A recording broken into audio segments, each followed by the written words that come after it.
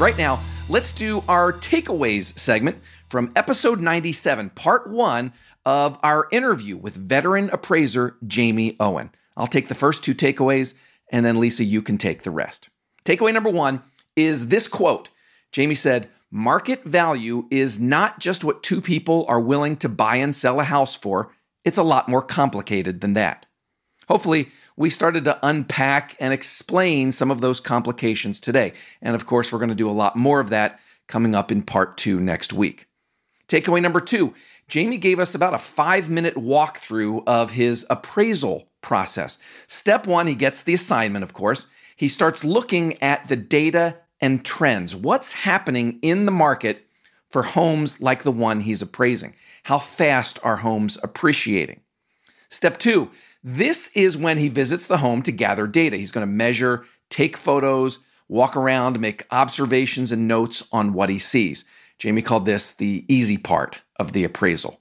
And then step 3, this is the hard part.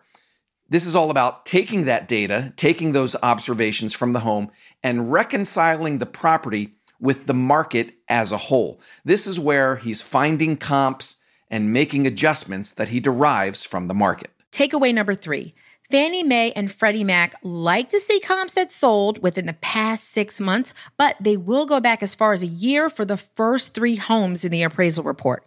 Now, Jamie said he may also go back a couple years if there's a really great comp and then do a time adjustment.